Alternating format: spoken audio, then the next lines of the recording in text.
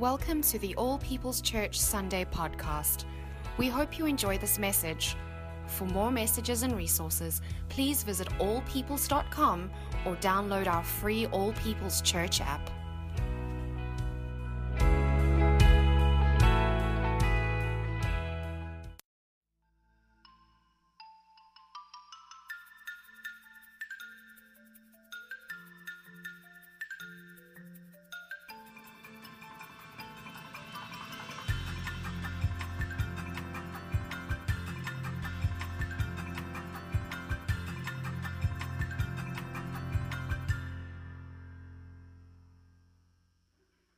Good morning, everybody. You surviving San Diego typhoon season? Everybody staying dry. I'm hoping that we're not going to have to call in some boats to take us home from church.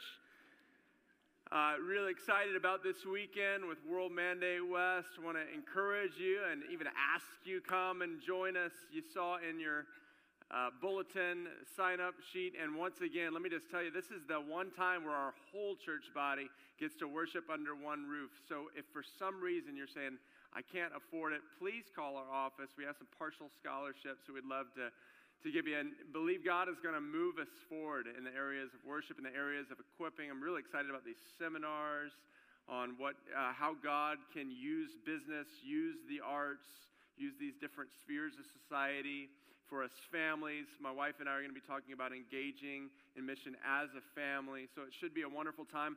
And then next Sunday is a wonderful opportunity to bring someone with you. Jim Yost will be preaching on Sunday, and Jim has one of the craziest stories of being a wild hippie and getting just transformed for Jesus. His haircut didn't get transformed, but he got transformed and has seen the power of God like few others. He's one of the only Californians I know that's actually seen someone raised from the dead. So just unbelievable stories. He'll be coming in tomorrow and staying with my family, so I'm stoked about that. And it's going to be an incredible weekend together. And this weekend, boy, that was it was crazy, that the storm, wasn't it? I mean, wow. I got stuck in the airport. I had a flight leaving at 3. It got stuck until 7 p.m. And it was getting videos sent to me from my staff. We have this video of a taxi half submerged on University Boulevard. It looked like we were in Louisiana in a hurricane or something. And you hear the ladies on my staff going like, "Should we go out and help the taxi?" Like, that's so sweet. What were they going to do? But all people staff here to save you. So my wife sends me a picture. Our trampoline in the backyard gets picked up by the wind, becomes like this bullet projectile, is thrown through our wooden fence, takes out 5 feet of fencing, misses our propane tank by this much, and lands in a tree in the front yard. And I'm about to get on a plane. I'm like, is this wise? And I am sitting, though, next to this 28-year-old medical student. And she's watching this intriguing video. And so I finally asked her, what is this? And she's explaining to me about different health conditions and how it's a video to learn about the medicines used. And so I share with her about my heart condition, which inevitably leads to me telling her about how I got supernaturally healed. And she's really interested. And I finally asked, so have you heard any stories like this? And she goes, well, I believe everything has a scientific or biological explanation. And I went, all right. I said, well, let me tell you some more stories.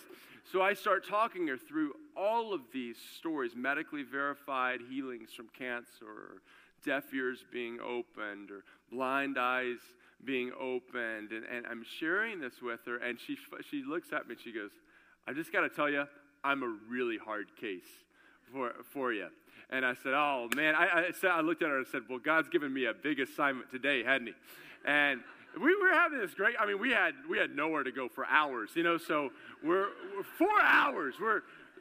we're in this conversation, and I start talking to her about words of knowledge, which is, divine words that God has spoken to you about other people that you couldn't know without his intervention. And she's like, well, the power of the mind is amazing things. And, maybe you could just use this. And it was fascinating.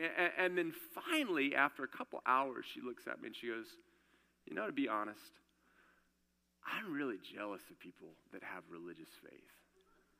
She said, to think that there's someone else out there, like, that if I really, and then she used an expletive, if I blank up my life, that someone could actually help me and take care of me. She goes, that must bring so much peace and comfort. And about that time, we got called for our airplane, and I said, there is a God, and he loves you so much. She says the strangest thing to me. She goes, I promise you I'm going to read the Bible. Like, wow.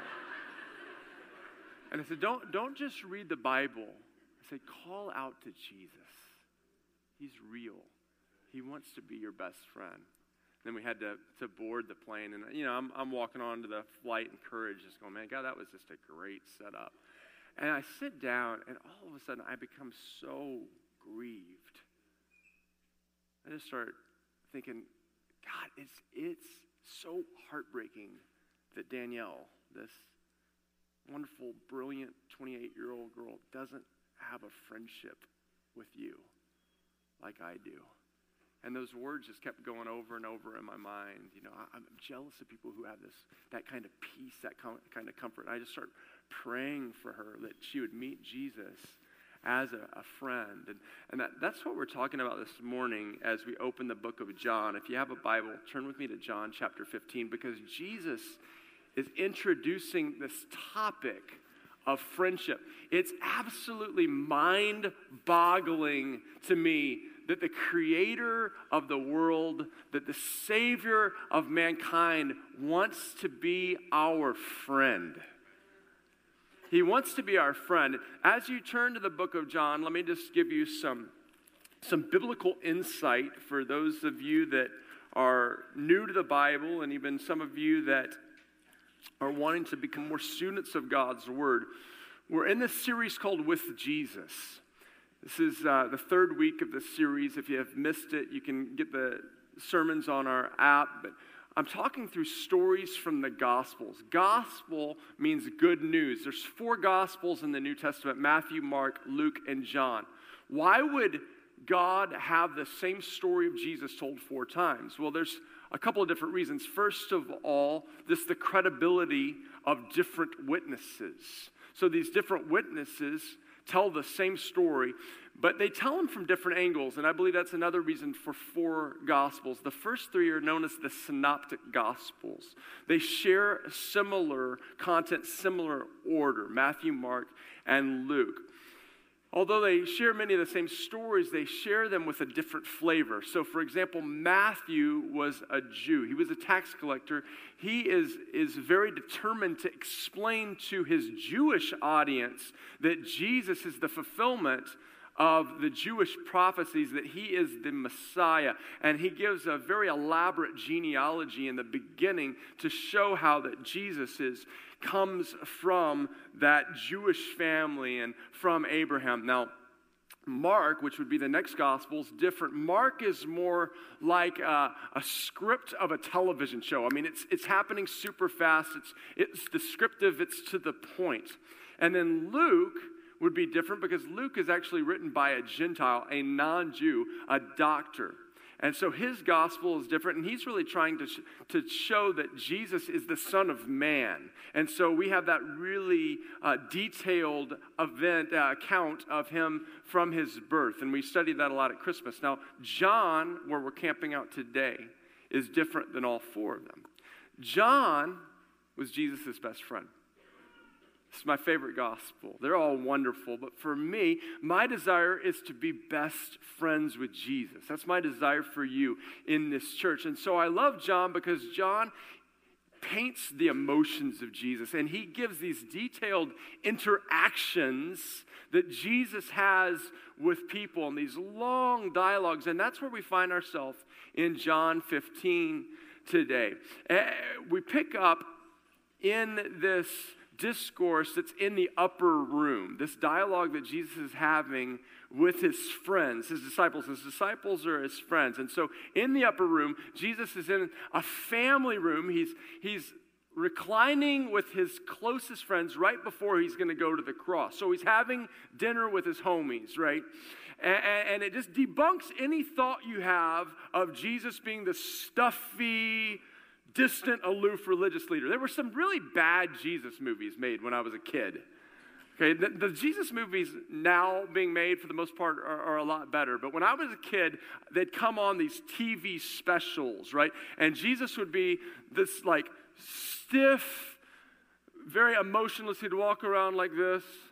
And he always talked in a stuffy British accent, right? I love Brits, Hannah. Okay, so all Brits aren't stuffy. But he'd be like, feed my lambs, you know? And say, yes. You know, that's just not the Jesus we see when you dive into the Bible. Like in John 15, Jesus is lounging and his disciple John says he's actually leaning against him. Like that's so unstuffy to have like your bro like leaning against you, you know? So he's just debunking this distant, this very unrelatable Jesus. No, Jesus is in our lives and in it with us moment by moment. And so we're going to begin here with John 15, verse 1.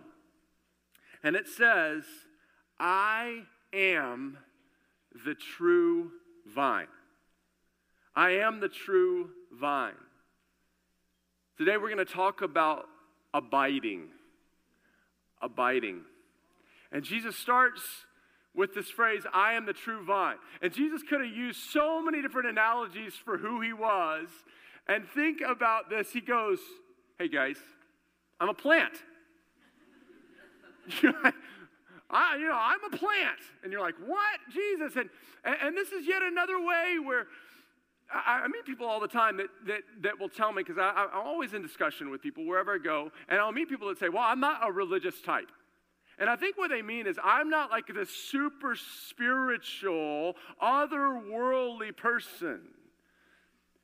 And I love that Jesus just steps right into that person and goes, hey, I'm a plant. Like, you see plants like you walked on some grass today. I'm a plant, right? Can we bring out our plant today, please? Here we go. Jesus says, I'm a vine. Now, Mark went to a nursery today or yesterday and got me a vine. And the disciples, the Jews, they would have been so used to vines, right? And the great thing for us as Southern Californians, we're used to vines. You just drive up the 15, up to Temecula, and boom, you're in wine country. So this is something we see is vines. And so Jesus is saying, I am the true vine. Now, here's the other interesting thing for the Jews. Because remember, all these disciples with him were Jews. They understood the Old Testament, which is the first part of this book, and over again, God would be speaking of Israel as a vine. He said, I planted a vine, or I brought a vine out of Egypt. Here is what I find that many people think. They think, well, I am okay because of my religion. You know, they say, well, I was born a Catholic, right? My grandmother's a Catholic, or, my family's a Christian. I'm born in America, right? I mean, we're all Christians, right? And here's what Jesus says. He says, I'm the true vine. So it's not our religion that connects us to God. It's not that we belong to some religion. It's because we belong to Jesus. He says, I am this true vine. Right? And you think about a vine, that it's bringing life, and it's bringing growth, and it's going to bear fruit. And Jesus is saying, that's who I am. I am the true vine. And then he goes on to say this, and my Father is the vine dresser. So perhaps when you were driving up to Temecula or you were driving out the 8 and you saw some of these vineyards, perhaps you saw someone walking among the vine. And once again, Jesus is wanting us to understand how intimately involved in our lives that Father God is. Like he's debunking that thought that God is just this divine clockmaker that put some gears in place and then threw it down there and is just up, just going, I hope it works out for them. No, that he's walking among the vine. And what is a vine dresser doing? You know, he's tending to it and he's touching it. And his desire is to make this thing grow and to flourish. Like he's saying, my Father is the vine dresser. Right? That's who my Father is. Now watch this. Every branch in me that does not bear fruit, he takes away. Several meanings for this. Okay, you see this branch right here? Just so happened that this vine we bought has a dead branch. And so Jesus is saying, what God does is he comes and he takes that branch away. What I notice is that there's aspects of our life that are dead. There's aspects that are bringing death into the branch. There's addictions, and there's faulty thought patterns, and there's destructive actions that I'm hurting myself and I'm hurting others. And Jesus says, my Father's the vine dresser, and he'll actually take these things away, and he'll do away with them. And that, you know, that there's another sad thought about this, is that not everyone puts their faith in Jesus. Some people choose to reject him. They say, I'm going to do my own thing. And so what happens if a branch rejected the vine, then that branch gets no life into it. And so the Father's saying, I'm going to come and I'm going to take it away. And later on it'll say it's actually cast into the fire and burned. What is this? It's speaking of hell. Like there's only 2 destinations that people go upon the end of their life. It's heaven, to spend eternity with Jesus, that one who loves us, the lover of our souls, to be with him. And then we think, well, how can it be fair to send someone to hell? Well, if that person rejects God, why would God say, now you have to come and spend the rest of, you didn't want to spend 30 years with me. Why would you want to spend 30,000? So it says he takes those away. Now, watch this next part. And every branch that does bear fruit, he prunes that it might bear more fruit. We moved on to this house and this property, and it had been foreclosed. And there was some fruit trees in the corner of the property that had been planted, but because the house had been under foreclosure for 2 years, the trees were in distress. They were starting to die.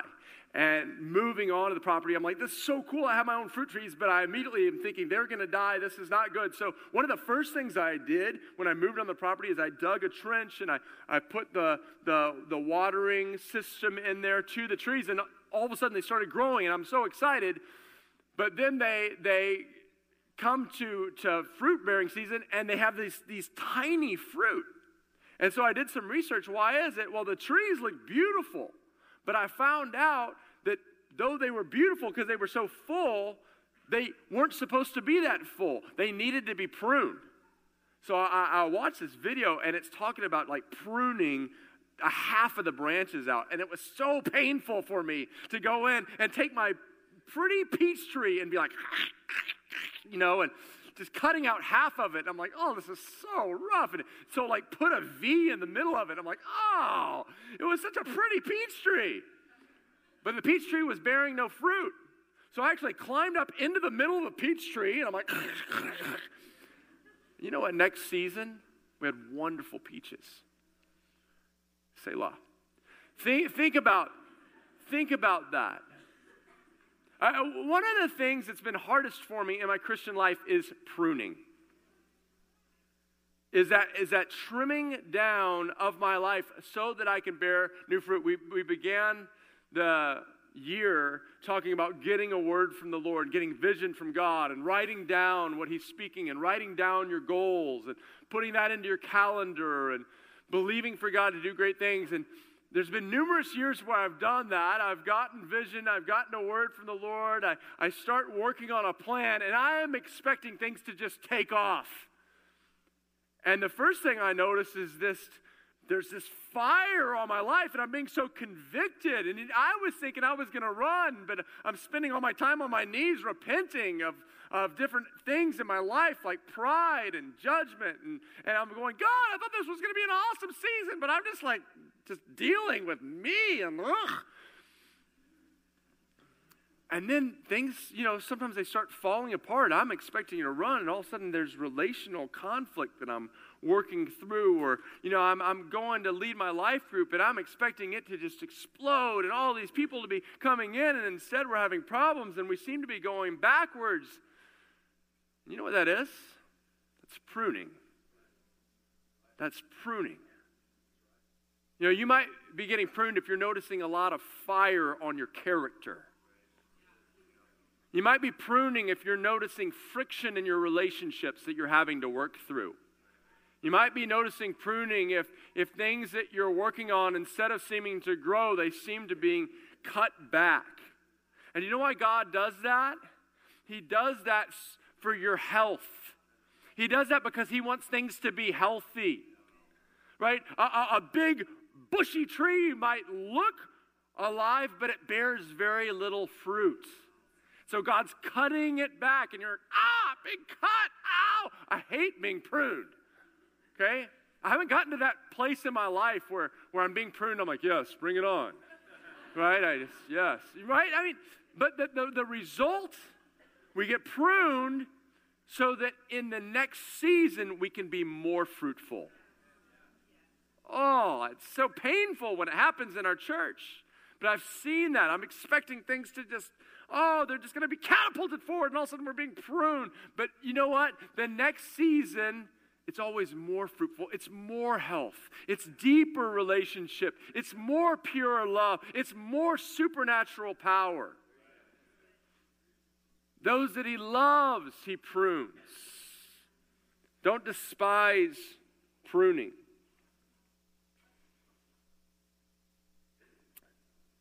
This is interesting, verse 3.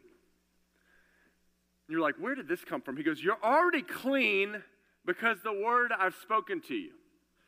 You're like, God, I thought we were talking about vines. Now we're talking about laundry. Like, I don't get it, Jesus. You're so Jesus-like, And you say things, and I'm like, what? You see, this whole topic of I cut off everything that doesn't bear fruit in me, people can start thinking as believers, like, wow, if I'm not bearing fruit, like, I better bear fruit or God's going to send me to hell, right? I mean, it's like, whoa. And so he puts verse 3 in there. No, listen. You're already clean because of the word I've spoken to you. Let me tell you, on the flight coming back, so I flew out. The reason I flew out was to go to my father's retirement party. He worked at the same business for 49 and a half years. I'm so proud of my dad for doing that. I was trying to be there right when he got off work and go to dinner. My flight was super late, and I told you that, but I'm coming back yesterday, so it was less than a 24-hour trip. And I'm sitting next to this burly guy with tattoos and skulls on his arms, and he's telling me what he does, and then he looks at me and he goes, what do you do? And I'm like, I work for a church. And he's like, oh, that's cool. And he starts, this was fascinating. He goes, my brother is a pastor of a biker church. And I'm like, wow. And I said, well, how did that happen? Because this guy was, I didn't think he was a Christian. And he's like, well, our dad died, and he was so bitter, and we were just so hurting. And he's like, I was able to forgive the person who ran over my dad in this biking accident. But, I went into, he was talking about him being into drugs and him being a drug dealer. He's like, my brother, though, couldn't forgive. And he was so angry and so bitter. And he goes, and I guess he just had this, God moment.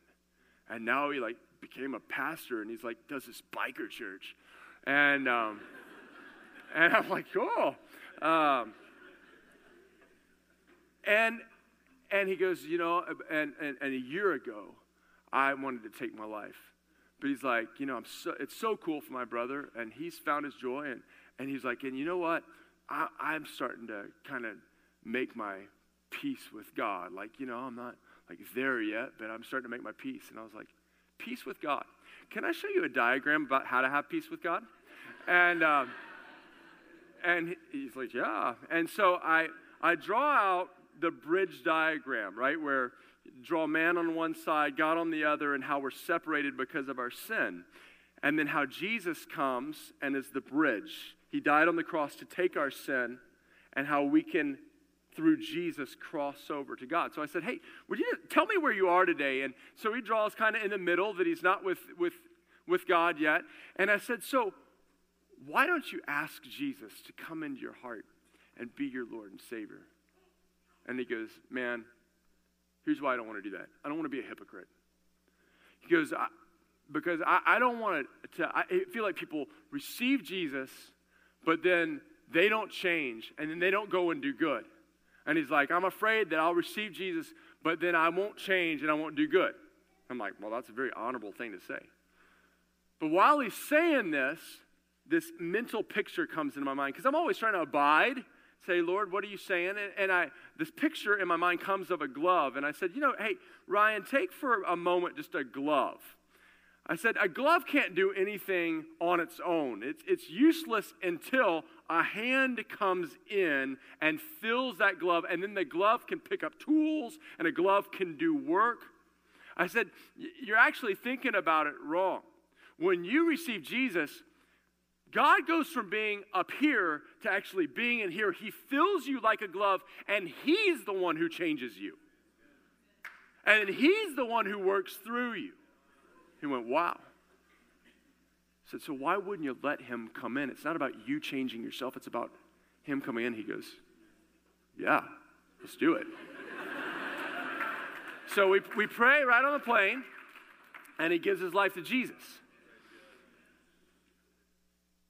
So many of us think it's about me changing myself. No, it's about Jesus coming in and taking over from the inside out.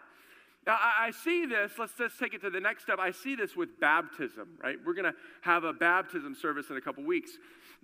Jesus said, repent and be baptized for the forgiveness of sins. People get saved, but then they're like, no, I don't want to get baptized because I'm not, they're like, I'm not clean enough. I haven't got serious enough. I don't feel like I'm ready. And the Bible's like, no, that's not it at all. When you're baptized, when you're going underwater, it's not like, oh, now you're worthy of the water, right? No, that's not it. When you're going under that water, it symbolizes that you actually aren't worthy and that you need Jesus to wash your sins away. You realize, I'm not good enough. I'll never be good enough. So I'm going under the water to show that Jesus is covering my sin. The old man is dying, not because I made something happen. And so Jesus is saying, you're already clean because of the word I've spoken to you. You are saved, not because of what you've done, but because of what he's done for you. You're washed clean, not because you make yourself clean, but because he washes you clean.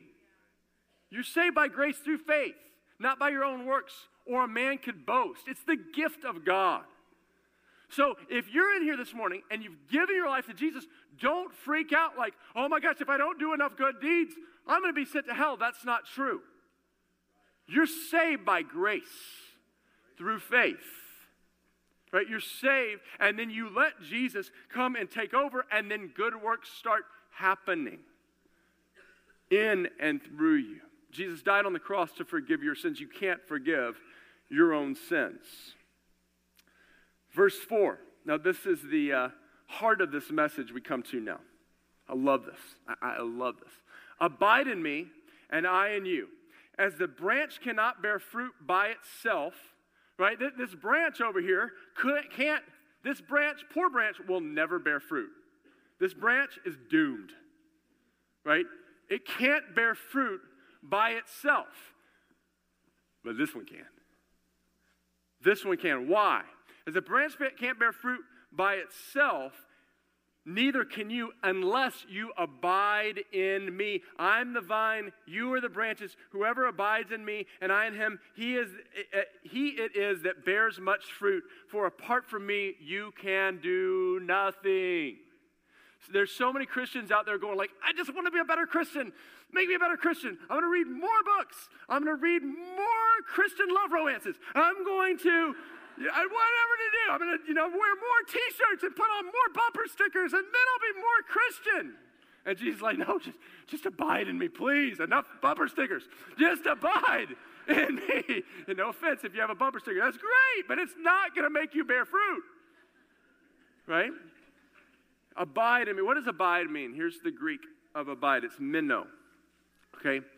There's three different references. These references are to place, to time, and to a state or condition. Look at this. In regards to a place, to sojourn, meaning like you continually are going with Jesus. You don't just come to church to meet Jesus. Come, be with him, be with the people of God. He says, don't forsake the giving up the meeting together because it encourages you, teaches you, and trains you. But Jesus is always moving, so you're always moving with him. Okay, I love this. To be present or to be held. What does it mean to abide? It means to be continually held by Jesus. It's what Danielle was saying in that waiting room to get on that plane. Gosh, it would be so comforting to have someone, to have that peace. That's what Jesus wants to do. He wants to hold you moment by moment. In reference to time, to continue to be, to endure. I love this. In reference to a state or condition, to remain as one. Now, this is what we notice as a child with our relationships. We notice, unfortunately, that we get tired of our friends. Like, I'll never forget this friend I had in third grade. I loved being with him. We loved to sit and draw sketches of Garfield. We loved it. Okay, that was our deal. Right? We loved it. And I was heartbroken when he moved away.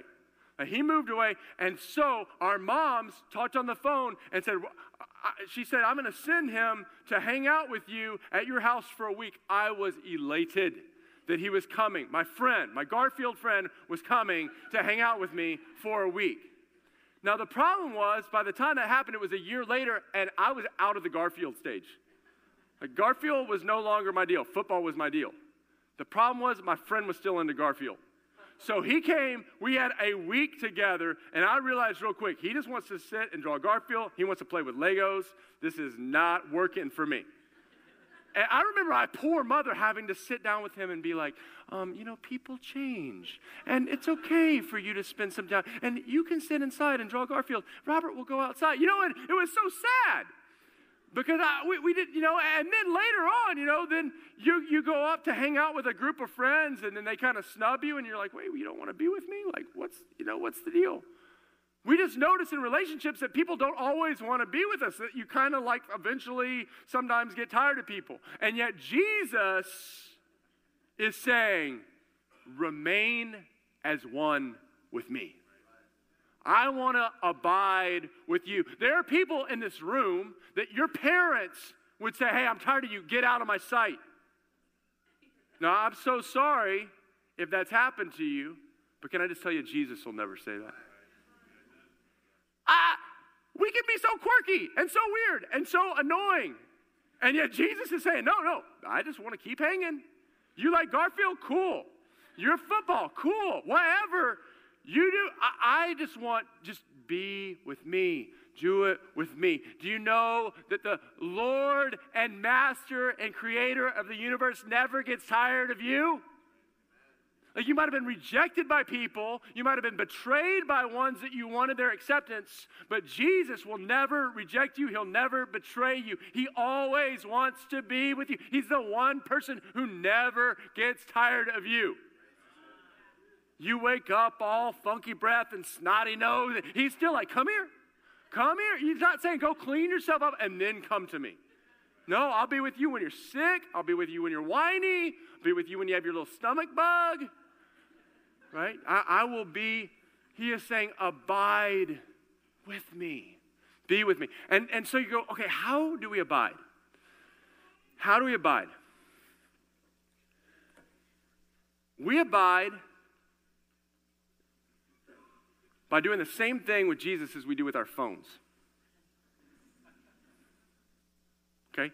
Have you ever noticed that you feel totally naked without your phone? Like you leave your home and you're like, oh, my phone! Oh my God, you start like panicking. You're like, I love my phone. The other day I was having dinner with John's family and my phone disappeared. And I was like, my life is over. Like how? John has a white cover on his phone. He took my phone. He had one phone in one pocket, one in the other. Not cool. But I was freaking out. I'm like, how am I going to live? What am I going to do tomorrow? You know, what if I can't drive home 20 minutes? Like something happens. Like we used to drive without phones, but now I can't imagine my car. Could it work without a phone in it? I don't know. How do you learn to abide? Right? Have you ever noticed the second a conversation stalls out, you just go like, I noticed how addicted we are to phones when we moved to San Diego and I took a class at State and I was taking Spanish and I remember walking out of the class and the second we walked out, you know, I turned to talk to someone and I look and everyone goes, whoop, brrr, and I'm going, oh, what has happened to our world? Like the second that things go silent, we pick up our phone. And that's most of us. The next generation, wow. My daughter was going with some dear friends, and her friends, so a couple friend of mine, was taking their daughter and some of our daughters to Six Flags. Okay, like an hour and a half drive, maybe a little more. And I'd given my daughter a phone because now we're having to leave her at different extracurricular activities, and I want her to be safe and be able to call me. But I've been very diligent to not put data on it. Why? Okay, because I know how much people are getting destroyed and defiled, and I want to be able to monitor. I totally trust her, but I don't trust the world. Hello? Okay, so, but I gave her an old iPhone, and this phone kind of went out. And so she's about to go to Six Flags, and she's like, Dad, I have to have a new phone because my phone's not working. I was like, no, you don't. Like, you're going with some of my friends. If you need to call me, just talk to the parents. And she's like, no, Dad, that's not why I need it. And I was like, well, then just use your friend's phone. She's like, no, Dad, we have an hour and 45-minute drive. I have to have a phone. And I'm like, wait, but you're going with your friends. And she's like, I know, but Dad, we'll all be on our phones. And at that moment, you know, I became like that father or grandfather that, you know, you judge your whole life. I was like, back in my day, we used to talk to each other. You know, she's like, Dad, this is not your day. And things have changed. And I'm like, I'm sorry, sweetheart. Like, we're not going to get you a new phone before. I mean, and it was a big deal in my house. Like, and I'm like, it's okay. Like, the parents have a phone. Your friends have a phone. You're going to be okay. Like, make conversation. Like, I was sent an interview, kind of like a TED Talk. Are we able to do that? You've got to see this. That's been watched like 58 million times, talking about millennials and media devices. So watch this. Technology. We know that engagement with social media and our cell phones releases a chemical called dopamine. That's why when you get a text, it feels good, right? So, you know, we've all had it where you're feeling a little bit down or feeling a bit lonely, and so you send out 10 texts to 10 friends, you know, hi, hi, hi, hi, hi, because it feels good when you get a response, right? Right? It's why we count the likes. It's why we go back 10 times to see if my Instagram is growing slower. Did I do something wrong? Do they not like me anymore, right?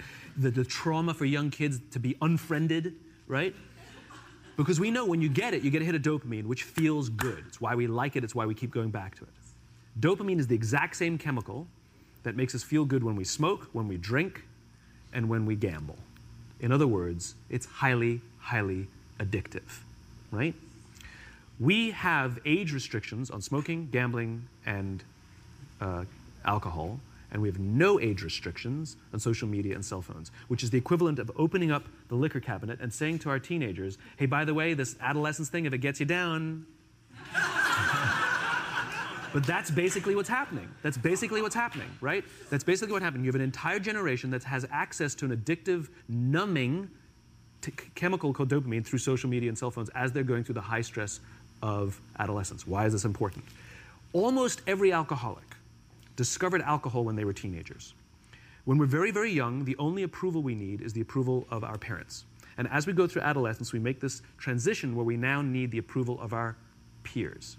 Very frustrating for our parents, very important for us. It allows us to acculturate outside of our immediate families into the broader tribe, right? It's a highly, highly stressful and anxious period of our lives, and we're supposed to learn to rely on our friends. Some people, quite by accident, discover alcohol and numbing effects of dopamine to help them cope with the stresses and anxieties of adolescence.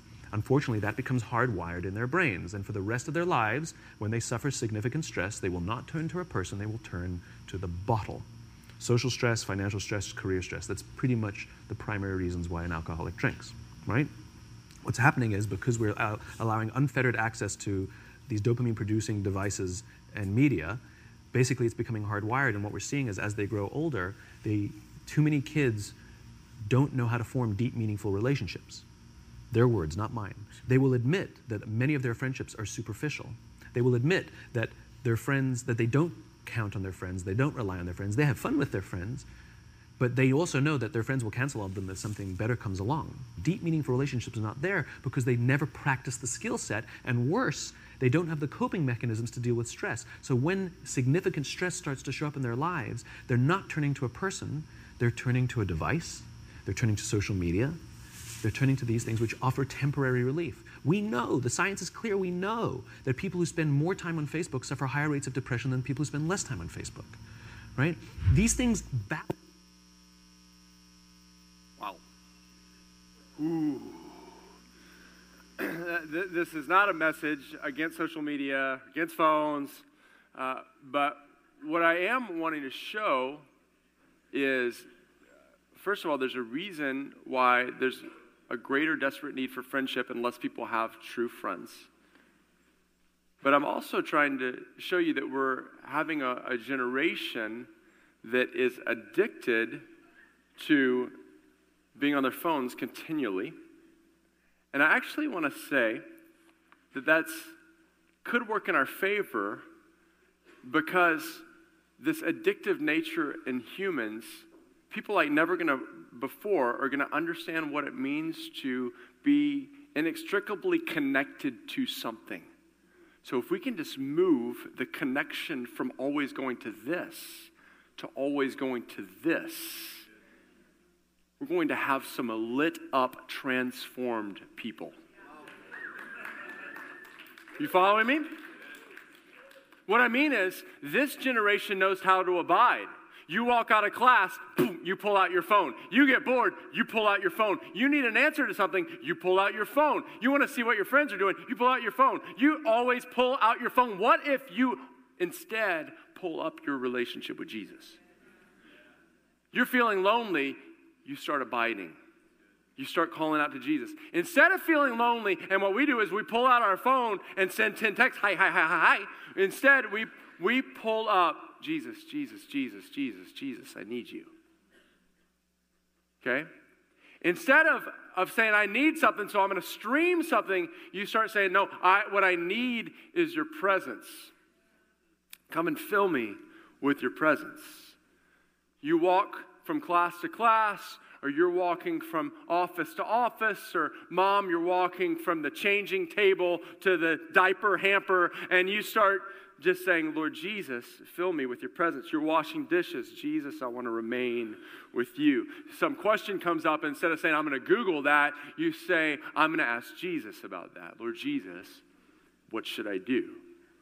Instead of just always calling a friend, no, I'm going to call on Jesus. I think this generation knows how to abide, how to be addicted to something. The one thing that you can be addicted to and it not ruin your life is Jesus. That will actually make you better. You get addicted to Jesus, use your addictive traits. Like, who do you think put addictive traits in us? Why are humans so easily addicted? It's because God put this addictive need to continue to draw us back to Him. So how can you constantly be with Jesus? By taking that addiction that goes to something else, which most of us, it's our phone and Facebook and Instagram and whatever, and saying, no, I'm going to first tune in to Jesus. And I'm going to say His name over and over and over again. Or I'm going to pray in my heavenly language under my breath. Or I'm going to call down His presence. And I'm going to meditate on His Word. And watch this. Let's finish this out. There's some really powerful byproducts. It says, as the branch cannot bear fruit by itself unless it abides in the vine, neither can you unless you abide in me. I'm the vine, you're the branches. Whoever abides in me and I in him, he will bear much fruit. Look at this. I don't know if you can see this. Dink! All these little grapes. These grapes, like they didn't try to become grapes. They just were, this branch was a part of a vine. And so what happened, a healthy branch just bears fruit. And so one of the byproducts is fruit. You don't get fruit by going, I'm going to be kind. Kindness. And then someone cuts you off and you're like, right? No, you become kind by staying connected with Jesus, and someone cuts you off and the life of Jesus flows and you go, bless you, right? That's how kindness flows out of us. It goes on to say, for apart from me you can do nothing. If anyone does not abide in me, he's thrown away like a branch and withers. And the branches are gathered, thrown into the fire and burned. But if you abide in me, and my word abides in you, ask whatever you wish, and it will be done for you. Fruit number 2 is answered prayer. Those who abide see answered prayers. Have you ever noticed there's Christians that are always having answered prayers? And then there's other people that you're like, man, I don't think that ever happens. I want to just tell you, the people that see prayers answered all the time are the ones that abide, because abiding is constant prayer, and God answers prayer. And He also transforms our mind to actually know what to even ask for. So abiders are ones that always have answered prayers. There's people that drive us crazy because we're like, they always have answered prayers. But you'd find out because they're always abiding with Jesus. It says this, if you abide in me, my words remain in you, ask whatever you wish, shall be done for you. By this my Father is glorified, that you bear much fruit, and so prove to be my disciples. As the Father has loved me, so I have loved you. Abide in my love. The third fruit of abiding is love. What if you could live your life from a position of already being loved instead of trying to get love? So much of people's life, they're just trying to get more and more and more love, and they do things trying to get love. What if you live from a position of I'm already loved? When you abide, you're just consistently and continually receiving His love. And it says, these things I've spoken to you, that my joy might be in you and your joy may be complete. Your joy might be full. That's the fourth byproduct, is you live a life of joy. So many of us think if my circumstances just changed, then I'd have joy. I meet people with the most amazing circumstances. They have it all. And their life is very bitter and empty. And I meet people in very bad circumstances that shine with the joy of God. They overflow. Why? Because they abide. Because He is the vine that pushes joy into the branches. You need more joy? Abide in Jesus. Let me read this last verse to finish. This is my commandment, that you love one another as I've loved you. Greater love has no one than this, that someone lay down his life for his friends. You are my friends if you do what I command you. No longer do I call you servants, for the servant does not know what his master is doing, but I've called you friends. Why don't we stand up? Jesus wants to be your friend today. If you don't know Him, I want to invite you today to come forward. If I can have my prayer team just move forward right now. If you don't know Jesus, if you came in today and you're searching for Him, I want you to come down. I want to encourage you to bring a friend and just come to one of my friends down here. They're going to lead you in a prayer to meet Jesus. Jesus wants to touch you today. He wants to heal bodies. I don't want to just talk about healing, but we want to practice it. He gives power. If you need healing today, I want to invite you to come down. Or if you're just saying, you know what, this has been, I just need a fresh connection with Jesus. I want to just encourage you, come down, pray with one of my friends, And let's start believing for Jesus to be flowing in your life now, more and more. Whatever you need, you just start making your way. If you need to bring a friend, but you just start making your way. Come to one of these friends down here as we sing this last song for about 1 minute more, and then we'll be dismissed.